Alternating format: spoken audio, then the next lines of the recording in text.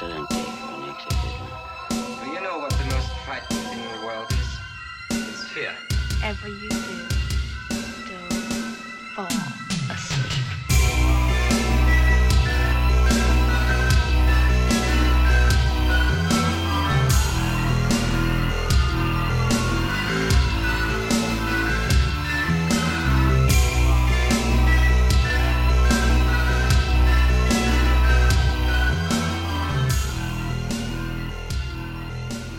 Welcome back to another highbrow episode of the mostest good-lookingest horror pod out there on the worldliest, widest of webs. Today, it is time for an absolute classic. It's a film that I love dearly, and way back in December 2021, it made the number 2 spot for the greatest horror movie, in my opinion, that was released in 1982.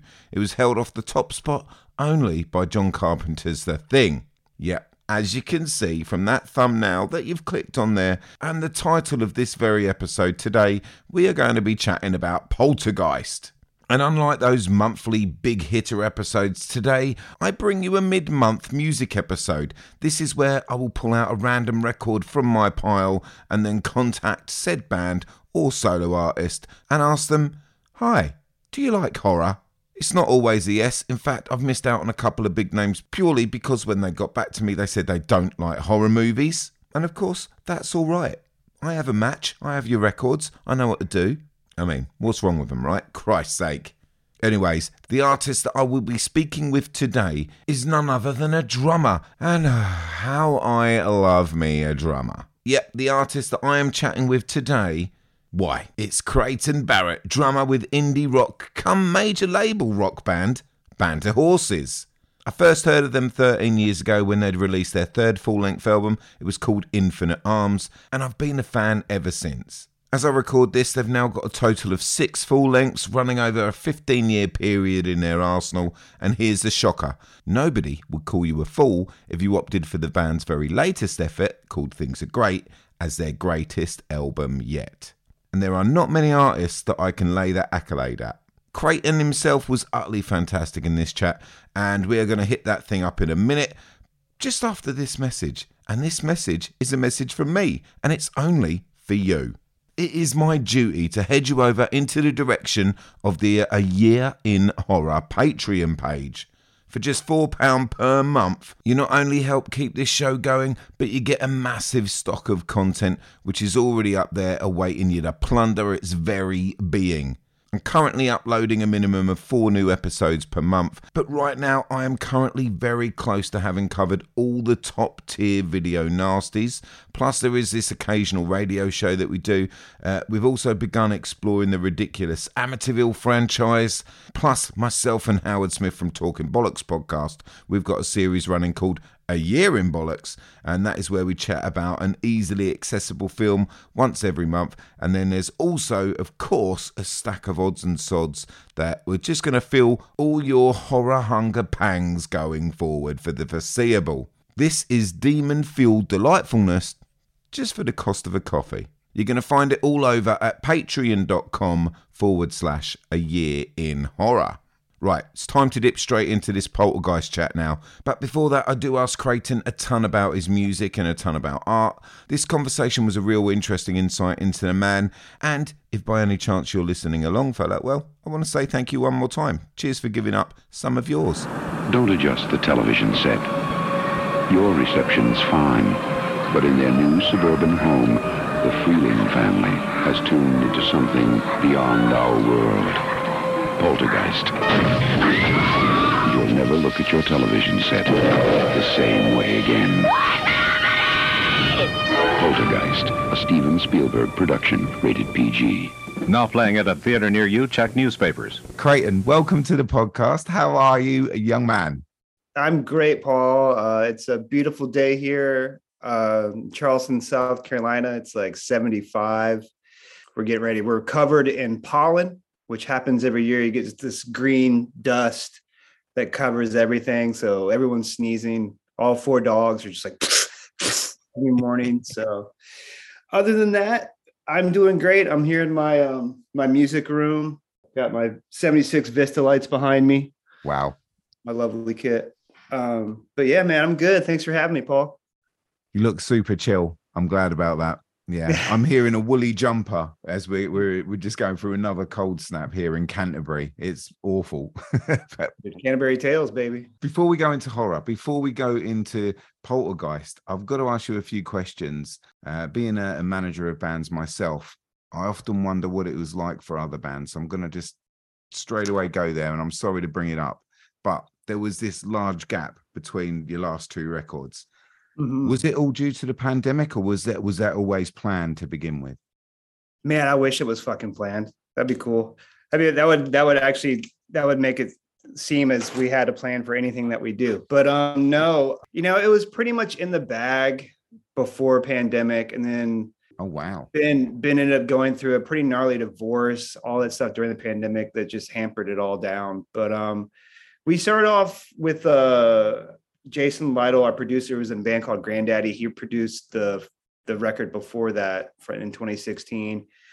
And we went back out to California where we did that record, and we started it, and it just didn't feel right. And Jason was going through some shit. So we ended up going with our local friend in Charleston, South Carolina, a guy named Wolfgang Zimmerman, who we befriended, and he was recording a lot of really rad bands in Charleston, and he just had like a really fresh take on what we were trying to do, trying to just some young blood involved. And so we ended up moving producers for one, so that kind of hampered it. But we had it pre-pandemic. We had it where we thought we liked it, and we went up to get it mixed, and it just wasn't there. And then by the time we were just kind of sitting on it, not knowing what to do with it, the fucking pandemic happened. So I wish it was cooler than that, but it was basically us not being able to get out of our own asses about it, for one, and just not being happy with where the product was at that point, which, ended up being cool, because then everything shut down and we just kind of had time to rework it. So it's worked out really well in the end. I mean, that it sounds like I don't know, almost like a rebirth. Like, not that you were like dying anyway or anything like that, but it just feels like, I don't know, when you've got your favorite bands that you follow and it's like several albums on, sometimes there's a rejuvenation that just happens within that band, and they kickstart again. So you don't get to go stale, and that's so rare. And you guys must have been just like, oh, thank God for that, because you never know when it's going to happen. You hope that's the case, right? It's funny because a lot of people have said that, like, oh, it sounds like you went back to your roots, or the classic music journalist, return to form, the mighty RTF. And it's funny because you might change the way you write songs, or you might become a better musician while you're doing that, or not, but you're always going to write songs the way you know how to write them. And you're not going to, if you try too hard to veer in a different direction, you're usually going to come up limp, So your environments change. Of course, that's going to influence what you're doing, and so on. But at the end of the day, it's basically, we were punk kids. We never knew what we were doing. When Ben wrote that first record, he didn't know how to play guitar. He definitely didn't know how to sing. And we're either here or there still. I'm not saying that he's a pro at either one, or any of us involved in the band are that great at what we do. It was always just kind of like a lackadaisical, like a wonderment of like little kid style, like just not knowing what to do. We were like punk kids and into punk music and punk bands forever. And we kind of took that ethos with us, just in the vein of, we just don't know what we're doing. So anytime we're allowed to make a record, for one, we already kind of, beat the enemy on that. So I'm glad to hear that. But at the same time, it's like, you can go back and look at our records, and sometimes it sounds like we're just rewriting the same song. So we tried hard. I'm glad you like it. I'm happy with it. I think this record's really cool. I don't really think it was given its time in the light enough, to be honest, but what the fuck are you going to do, Was it, there's this massive gold rush after the pandemic, and like everyone's trying to get their 5 minutes in there. It's real tricky time. And which brings me to my next thought is, like, now you've got this tour coming up later in the year. Are you already now thinking, let's bang on with some new material, seeing this is so old, this stuff? Yeah, absolutely. Ben is actually in the studio. He was in the studio last week with our friend Wolfie, who produced this last record. So he's I'm happy to say that he's already back into it and back in it. You know, we left like everyone does. You leave the tracks that didn't make the record. So I think he was starting to kind of mine through that and see if it was all shit or if anything was worth exploring or re-releasing. I think we are on track to really get it going. You know, we still have to learn a lot of the songs off that last record. So Yeah. we still have a lot of work to do in basically every category before, you know, this late summer tour begins and stuff like that. But yeah, man, I would say by winter next year, we would probably be in the studio proper and starting to try to crank out some new stuff. It's good news. Yeah. It's good news. Yeah. I was hoping that it wasn't a purposeful thing. Just because I hate it when there's like those massive Def Leppard sort of gaps between albums. Like, come on, kick it out. I want it like Kiss in the 70s. Bang, bang, bang, bang, bang. I mean, except for, you know, unforeseen events, you know, such as the pandemic and stuff. But these days this industry has always been crazy, but right now it's fucking bonkers. Like, you know, like touring is expensive, all these new costs, people still want their cut. It's not easy out there for an artist, and there's people just cranking out music left and right on any kind of platform you can. So it's like, you know, us getting long in the tooth. I mean, we're lucky to be here at all and weather the storms that we have weathered, you know. I mean, like right when that first record came out, literally, I mean, it was almost said out loud, like people don't buy records anymore, you know. So we kind of missed that. We got into it. Like, you know, radio stations weren't playing records. Like streaming services weren't around, but our radio was getting into like indie movies and like the cheesy indie shows. That was like the OC and stuff like that, the American shows.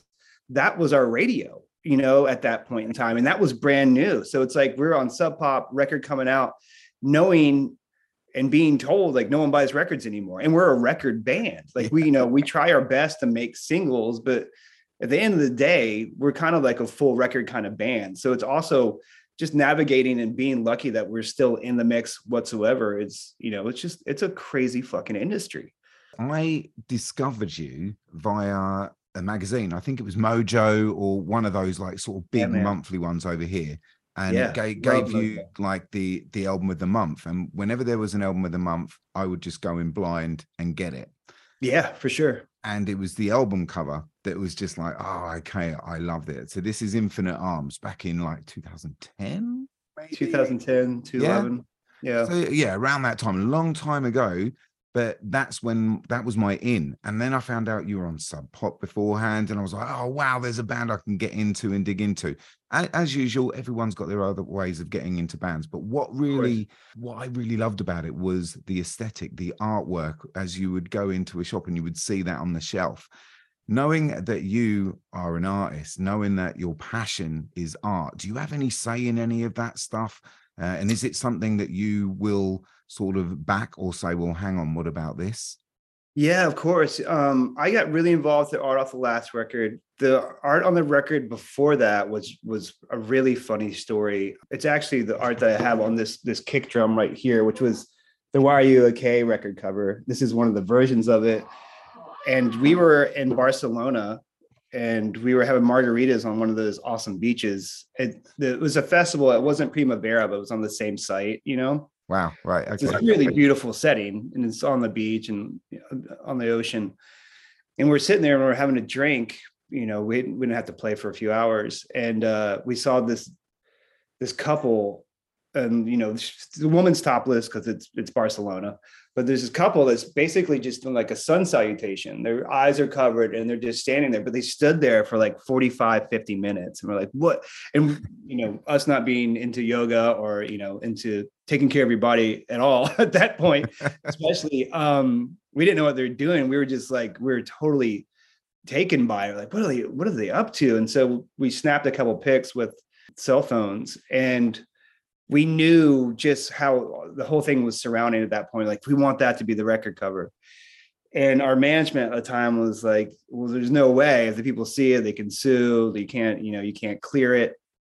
Like, oh, well, that's a bummer. And, still kind of holding on to it. And then we ended up, we love Pavement so much as a band. And we ended up having Steve Keen, who did like Wowie Zowie and has done a lot of other record covers, a lot of music involved, art. We had him do his, which are these right here, which I have two of them because. Wow. Right. And that rad. Yeah. So, the way Steve Keen does his art is he basically he does it like factory style. He sets up like, I want to say he does 12 frames at a time. So he sets them up and he goes down the line and just hits them up. And they're all different, but he's doing basically the same thing to them. So he makes like this little, hard labored assembly line basically of his art. So we have Steve Keen doing it. We're like, wow, it's crazy. Steve Keen did the art. Like, this is going to be rad. And then last minute before the art's due, our manager was like, oh, you can go ahead and use a photo. It's not that big of a deal. We're like, what the fuck? Like, so we ended up paying Steve Keen to do it, which is amazing. But now, both Ben and I have all of them, so it's like, I always kind of tinker with it. I'm like, if I give this, like, I have to give one to someone who really fucking knows this Steve Keen story, or something like that. So I haven't given any of them away. But on this last record, long way around to your question, sorry. But on this last record, I had a lot to do with the team who we had doing the art for it. And this is another funny thing, the same story, basically. Ben is what we call a weather daddy, which right. He's always on his phone, like, especially when we're on tour, because it's like during festival season, because you're out in the middle of fucking nowhere, you're in a field or something. And, and it can get canceled, especially in the States, because you have tornadoes, you have all this like crazy weather systems in our states. It could hail in the middle of summer somewhere, So he follows this weather feed on Twitter, and it was from South Carolina. And I'm talking about the record cover off the new record, but he fell in love with this picture, which was like this crazy, just because of the way the storm went through and the sunset. This basically behind the house looks like it's glowing. It's like, looks like Poltergeist. It looks like this rain down, this whole demonic thing, or this beautiful thing is fighting off evil or whatever. But we couldn't track down that person to get the rights to use the photo. So just like the story I told previously, me and the art team are going at it, trying to figure out, like, is this the vibe? This is the vibe. And it was pretty arduous. Like, it took a long time and definitely filled up a lot of fucking resources that we weren't planning on. And then again, last minute, we found the fucking people, and the guy's like, oh yeah, that's my mom's house. Like, I'll get in touch with her, see if you can use it. And of course she was fine with it, but same idea. But yeah, like I love to get involved in that stuff. I'm finally, as an old person, finally getting into the digital side of things, which, everyone has to use these days. So I've just started doing that. I'm starting a skate and surf lifestyle company with my best friend. And so I've had to, do a crash course and learning all that kind of stuff too. So now maybe I can get a little bit more involved, besides like, here's a photo of the piece of art I made you, like, good luck. Try to scan that, but I do love it. I love art. I love record art. That's one of the first art things I can remember as a kid is looking at LPs and being like, man, this shit's rad, like, especially like the bifold and all that kind of stuff. Yep. So I do love it. The art and music has, it's symbiotic to me. So it's so important, I think, going forward. If you're gonna put something out there, why not just do every single thing, the whole package? Yeah, and there's like, that's like the punk kid ethos too. It's like, if you can get it all done, like, just the feeling of that is pretty badass. You're just like, we had a hand in everything. But it's also at the same time, some people are so good at it, like, you trying to just give them the task about doing it. But I think these days it seems more people, the record covers that you probably like the most, the artist had a lot more to do with it, or were moved by that piece and contacted the artist. And, I would like to think that there's not a lot of jobs where people are just like, oh, don't worry about this, we'll get someone else to do it. You don't have to, you don't have to have your brain in it involved at all, which would suck. So what about your work? I read, one of the last things I read before reaching out to you was that you had just had or were just about to do your own solo show. How did that feel? You're normally within this sort of comfort, maybe a comfort blanket of a band, but at least you've got your friends and fellow musicians around you. This is you putting yourself out there. How was that? It was fantastic. It worked out really well. I mean, I also chose, the whole idea was my friend who owns the studio in which it was showed in town. I wanted to tie in the music thing to it. So when we're on the road, I carry like a bunch of cardstock, which is just really thick construction paper, because I don't like carrying paint. I really don't like paint at all, to be honest. But so I'm always drawing on tour. Like a few years ago, I was kind of like, getting older, starting to take care of myself better. I don't need to be out getting loaded in some random town. I mean, I got 2 kids and a wife. So it's like, daddy's out in fucking Austin, Texas, getting fucking railed, like, so I knew I needed some kind of discipline, and I just started drawing a lot more. And, the band would start using the designs for t-shirts and stuff like that, and things for, like for the gift packages for the records and stuff like that. So it was getting more involved. I knew like it wasn't just gonna, sit around. I could probably find some use for it at that point. People were kind of showing interest about buying things, and I started selling things. And around then I learned, so I basically have the paper, and I guess it's what is collage style, because I draw and then I cut that out with X-Acto knife. So I don't use colors. I use the color of the paper as the colors of the art. So it's, it's technically a collage.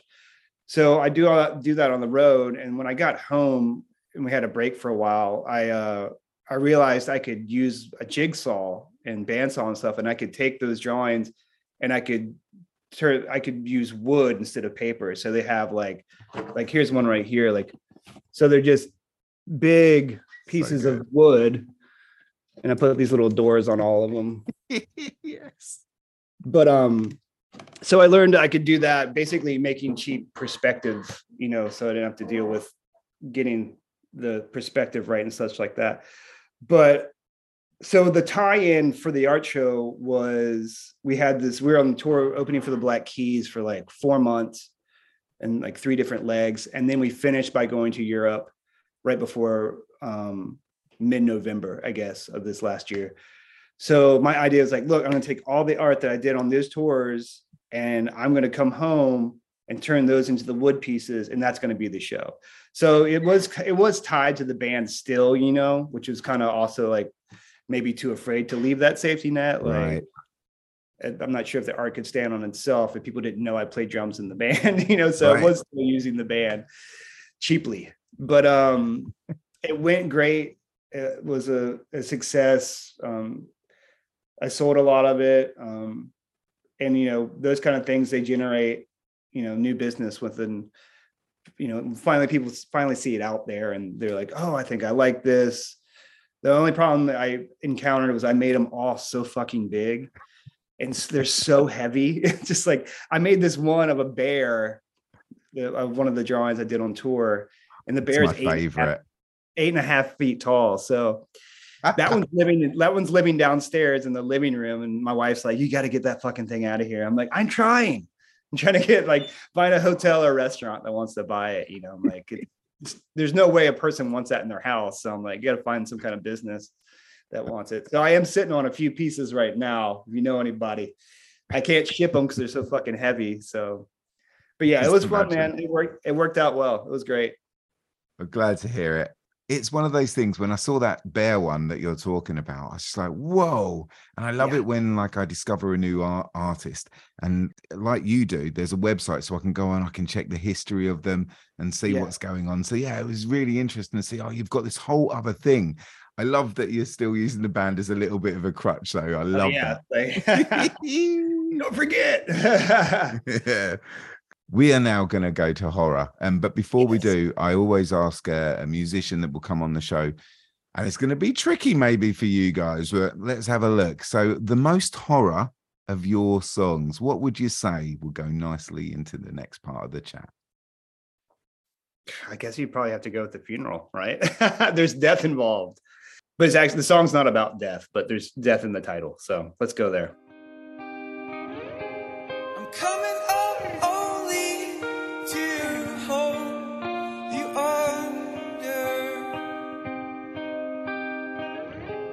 and coming up only to show you wrong.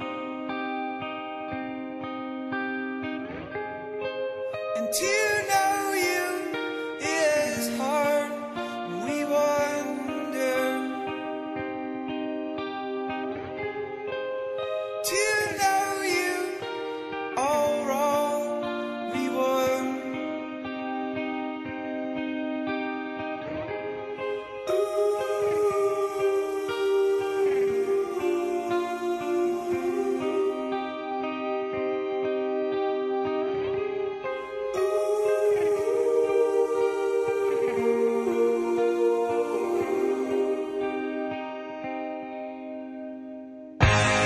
Really too late to call, so we wait for morning to wake you is all we got. But to know me as hardly golden is to know me all wrong. They would. Welcome back. Look at that. That's professional right there. Yeah, see, right? I told you, I'm really good at it. Right. Okay.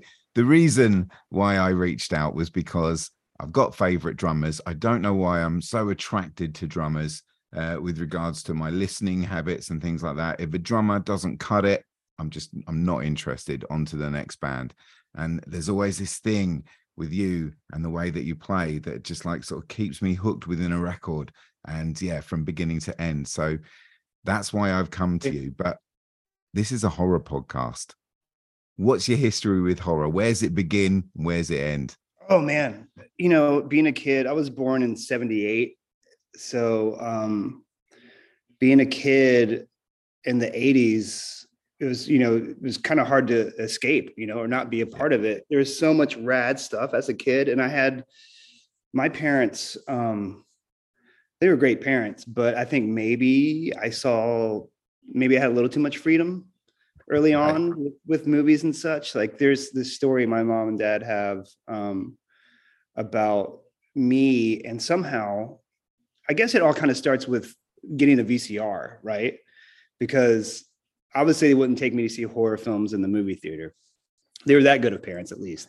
But I at one point, after we got a VCR, I remember they were watching The Shining. And I remember watching it to the point where I guess it was on Christmas break. So when I went back to school and the teacher asked, everyone come up and say what they did over Christmas break and blah, blah, blah. So I got up there and I got confused about the movie. And I told the teacher that my dad chased me in an ice maze with an axe. So the teacher told my parents, like had a conference call, or had my parents come in. She's like, I think he was describing The Shining, and I think he's a little too young to see it, so I guess that's probably where it really first started. My dad was really into sci-fi. So there's a good bit of that stuff kind of already going on, and it wasn't so much slasher stuff at first. But eventually we got to the point where me and my friends would know, my parents would drop us off to go see a movie, and we would time it so we could go sneak in and see, Nightmare on Elm Street or Friday the 13th. Yeah. So it started really, really young, but, even at home, they didn't really, edit what we saw too much. I remember when I first saw The Fly, I got obsessed with Cronenberg and that kind of stuff. I remember when they let me rent Videodrome, and it just blew my fucking mind. So, I still can't figure out that film, let alone back then.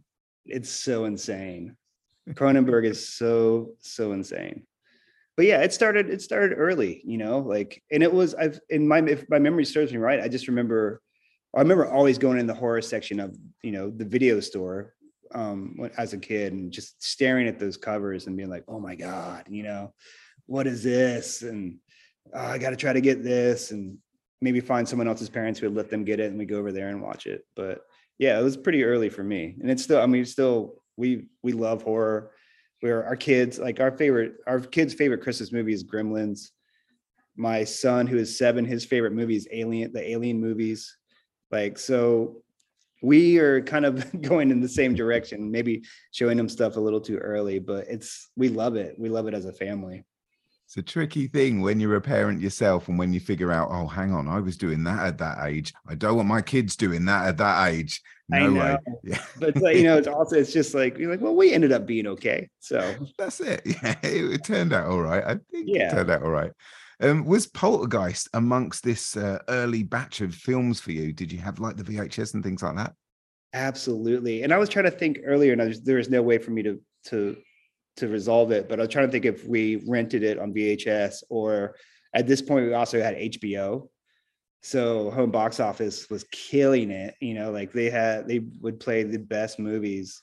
So it's either one of those, but I did see it early on, and we watched it. My family and I watched it last night just to brush up, but it was definitely, and still is, like stylistically, the actors, all of it, I love it so much. And I think it looks great still. The special effects are, but I mean, you got Toby Hooper, there's just so many other rad ties if you go down those wormholes with that movie.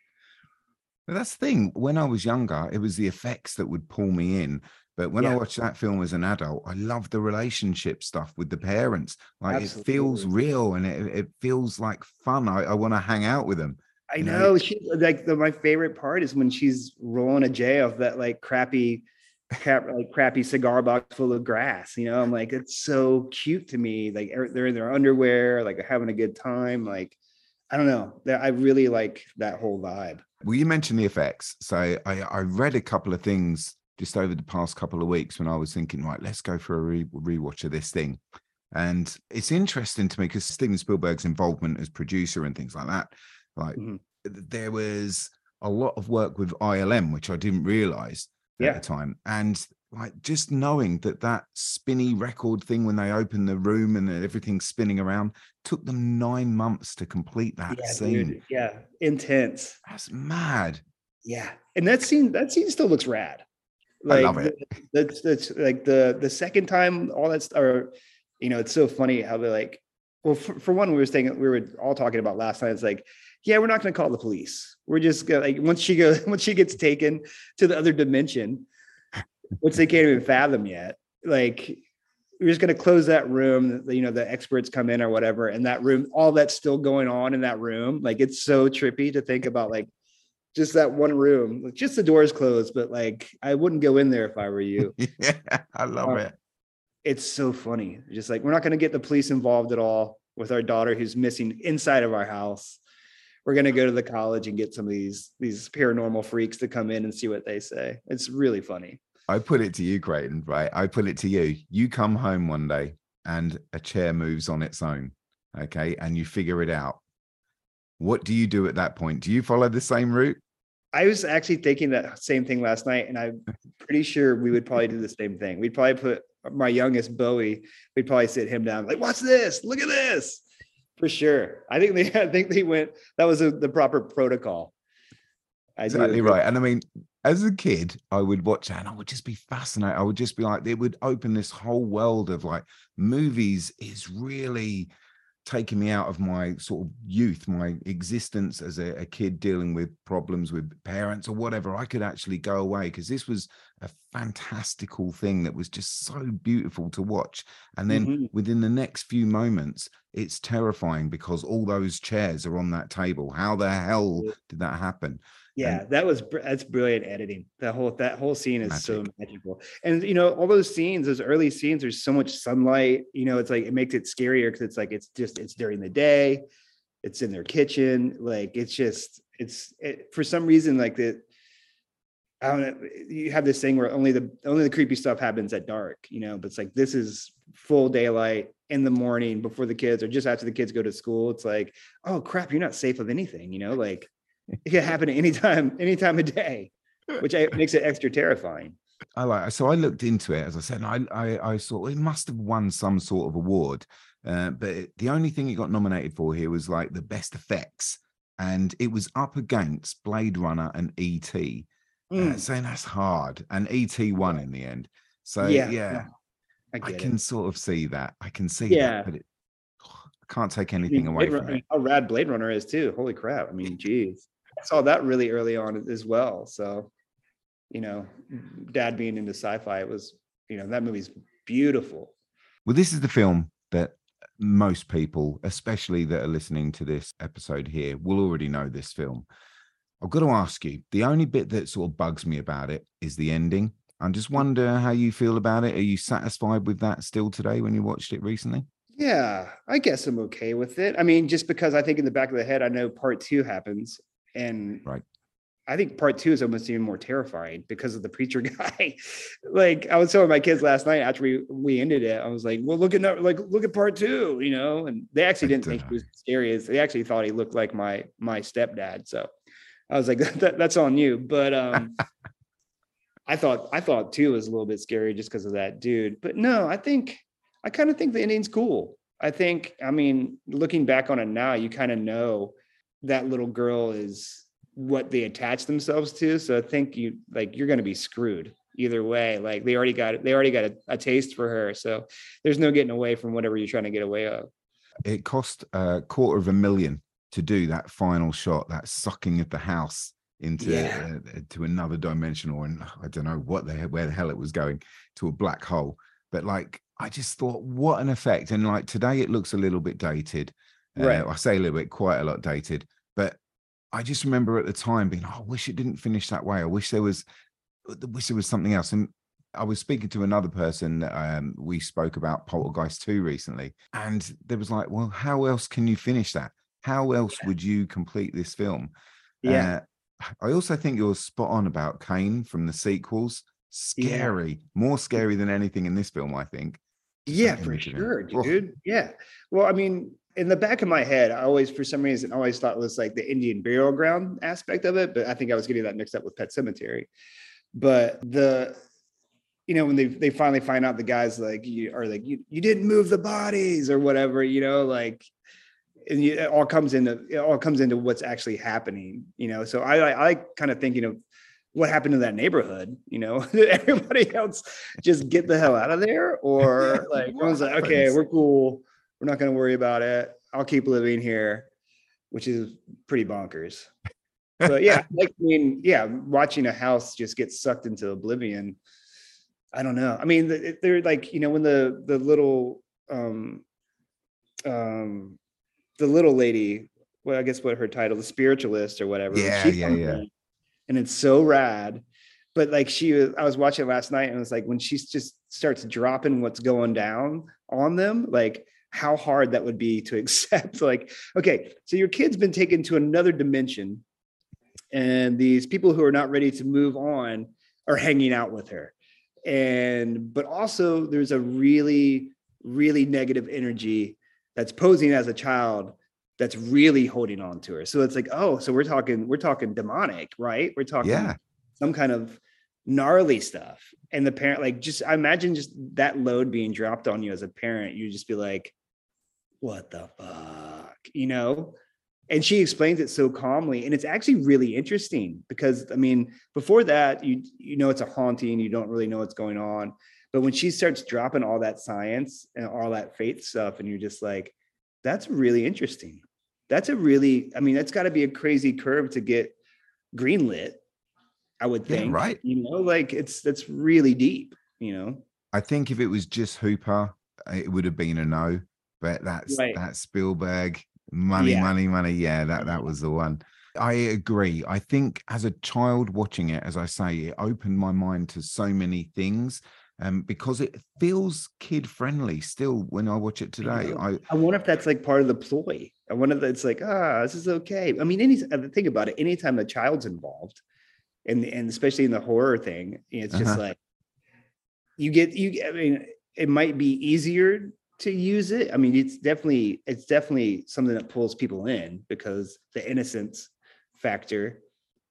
and then it's just basically where you take it from there, like, especially if that kid held so much power in that movie, not even speaking of the curse, which I'm sure we'll get into, of all that stuff, but Yeah. like, that was, I don't know, I was trying to think of other movies that were, if not horror, like even darker, that involved children. There was like Firestarter and Stephen King and that kind of stuff out there too. But I was trying to think of like when maybe one of the first movies where kids were used and like, in some kind of negative, like horror aspect or something like that. And I couldn't really think of any of them.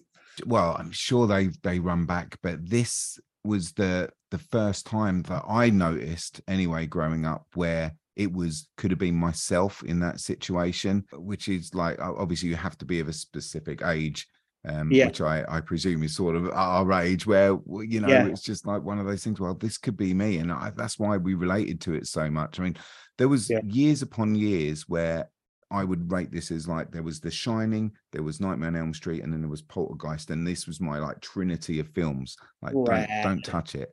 Yeah. This is it. And it I think seemed it was probably like, it was probably like that till I saw The Gate. It's like, oh, little Steven Dorff, like, because The Gate, I thought after seeing Poltergeist, I thought The Gate was pretty terrifying. I was like, oh fuck, but anyway. Well, it also included music in that one, which is, of course, going to bring you in as soon as you start and listen to your rock records and things like, hello. Yeah. And you're getting some Black Dwarves. Yeah. Okay. Well, you mentioned it. Let's talk about this curse. Just a little. Like, I saw this thing on Shudder, which pulled apart the curse, and just like any curse, it can be all happenstance. This is just convoluted that has happened there. Yeah, of course. But it is interesting of how much stuff and how much weight was on this film, especially with the actress that plays Carol Ann, and it's just like the unfortunate events that just happened throughout this film. Makes me wonder if just that negative energy, which does surround a project like this, is just self-perpetuating. It's just going to roll out. Did you ever think things like that as a kid? Did you think there was a dark aura around a film? I remember The Exorcist. I wouldn't go near it. Yeah, I remember. I don't think I saw The Exorcist until I was much older. So I don't know. I mean, I don't think it was a parental guidance kind of thing, but I think I was afraid of it because there was so much stigma attached to it, But then I remember I didn't become wary of Poltergeist's curse or whatever for a long time either. So, I mean, to me at that point, it was still just one of my favorite movies, But yeah, like like you said, it can be easily looked at like as natural occurrences, but I don't know. I think a bunch of sketchy stuff happened on set too. Like people almost died on set, which probably happens more than you know about anyway on any movie. Yeah. Yeah, it just, I mean, you can't tell me it doesn't make it better, thinking about like, because that movie means so much to me and so much to you. It's like, you kind of we want to believe in that curse because it seems so gnarly. That's it. I love with any of these things, the more content that I can get. I hate that word, but it's really true. I just want all that. How can I say it? Nostalgia does play a huge part in my 80s rewatches, and just to add little bits onto this collective thought that I have about the film. I love that. But going forward, like modern films, I'm just happy with the film. It's just weird that those monuments of your being youth. A kid. You hold on to those things. They're so precious to you, like all those movies. I mean, those movies shaped me as the person that I am now, like completely, like whether it would be the age I saw them at. I mean, you probably had a lot to do with it, obviously, but I mean, that my world, much like yours, I mean, I had a peaceful upbringing, but those things, those movies were mine. Those were like the worlds that I wanted to be in, and there's, I mean, even like the action movies of that time, like Big Trouble in Little China, all those movies, like those are the worlds I wanted to be in, like I felt safe there. And not that I didn't feel safe anywhere else, but it was just like, I don't know. They weren't just movies to me, like they're just like the style. And the older you get, you realize, not knowing specifics or technical terms as a kid necessarily, unless you really, went for that, which I didn't, you're realizing why you like things as an adult. Like, oh, I love those colors. Like, it's probably because that was your favorite t-shirt, Yeah. in some movie as a kid. And I bet if you follow it back, it is, like, oh, I really like that motorbike, like, well, that's an 85, like, of course you like that motorbike. 'Cause that's a motorbike that you wanted when you're a kid, you saw in a movie. So it is, their movies are like records like that. I mean, nostalgia it's 100% nostalgia. Which brings me to a final question, but I'm going to give you my thoughts first because I'm interested in your answer to that. So I do tend to ask this, but I'm really interested in your take on it. So I've asked you to pair a film with Poltergeist, and we'll get to yours in a minute. For me, I'm going to say it's the sequel, or not the sequel, should we say, the remake from 2015, Poltergeist again. Did you see that one? I did, and I don't remember it. So I need to watch it. That's the thing. I think it's a perfect way of looking at what is wrong with that whole idea between commerce, purely making art for commerce reasons, and then actually having some art within your art. Whether it be music, whether it be film, it doesn't matter. Whether it be a painting, if you're doing something and there's that buck behind it, and that's what's going to be the creative urge, I just think you're going to get Poltergeist 2015. I think if you've got this original idea and you want to use the system to make this idea as brilliant as you can, that's your original Poltergeist. That's how I feel about that. Exactly. Yeah, for sure. I was thinking about this, and it's a little bit dorky, but I was thinking about this before I researched it, and not that I dove too deep into it, but I'd probably pair it with the Amityville movie. Awesome. And once I thought about that, I went and checked dates, but then figured out that Poltergeist, the movie, the premise was about the Herman house, which is only 7 miles from the Amityville house. Did not know that. Isn't that crazy? That's mad. So the Herman house, where they had poltergeist activity, supposedly there's like over 20 eyewitness accounts, including police officers, watching things break and be thrown around a room to this family that lived in the house. Wow. And it was only 7 miles away from the Amityville house where all that stuff happened. So I would pair it with Amityville 1 or maybe even Amityville 2 as well. Yeah, they're Those are pretty terrifying too, though. Like anytime it's like whatever is under your house is going to possess you and make you want to kill people or kill your family, like pretty gnarly. As a child, I couldn't even get through the opening music of Amityville. It's so scary. It's still so scary. And one more thing about the Poltergeist, which I figured out, or I learned of a few years ago, because I saw Joe Beth Williams interview. The skeletons, do you know this crazy fact? I think I do, yeah. The skeletons in the pool scene, when she's in the pool, are real skeletons. And no one told them that.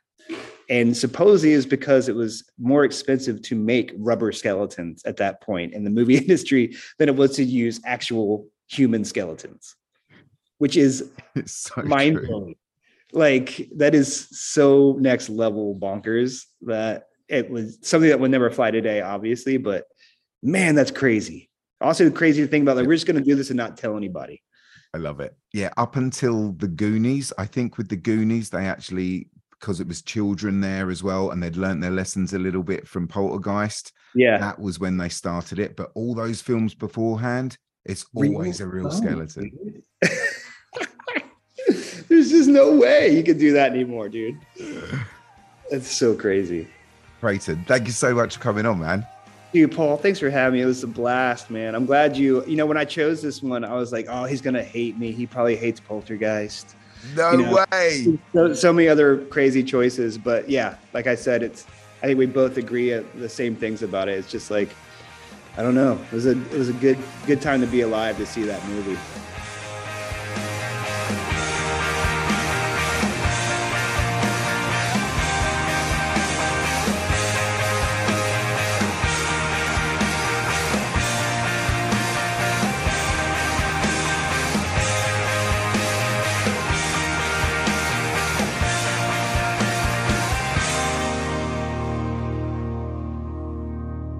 Once again, many thanks to Creighton Barrett for coming onto the show to discuss horror with me. The band's most recent album is out now on BMG, and also head over to the band's socials to check out where they are currently playing live. Plus, if you're so inclined and you want to support the podcast, head over to patreon.com/A Year in Horror and join up.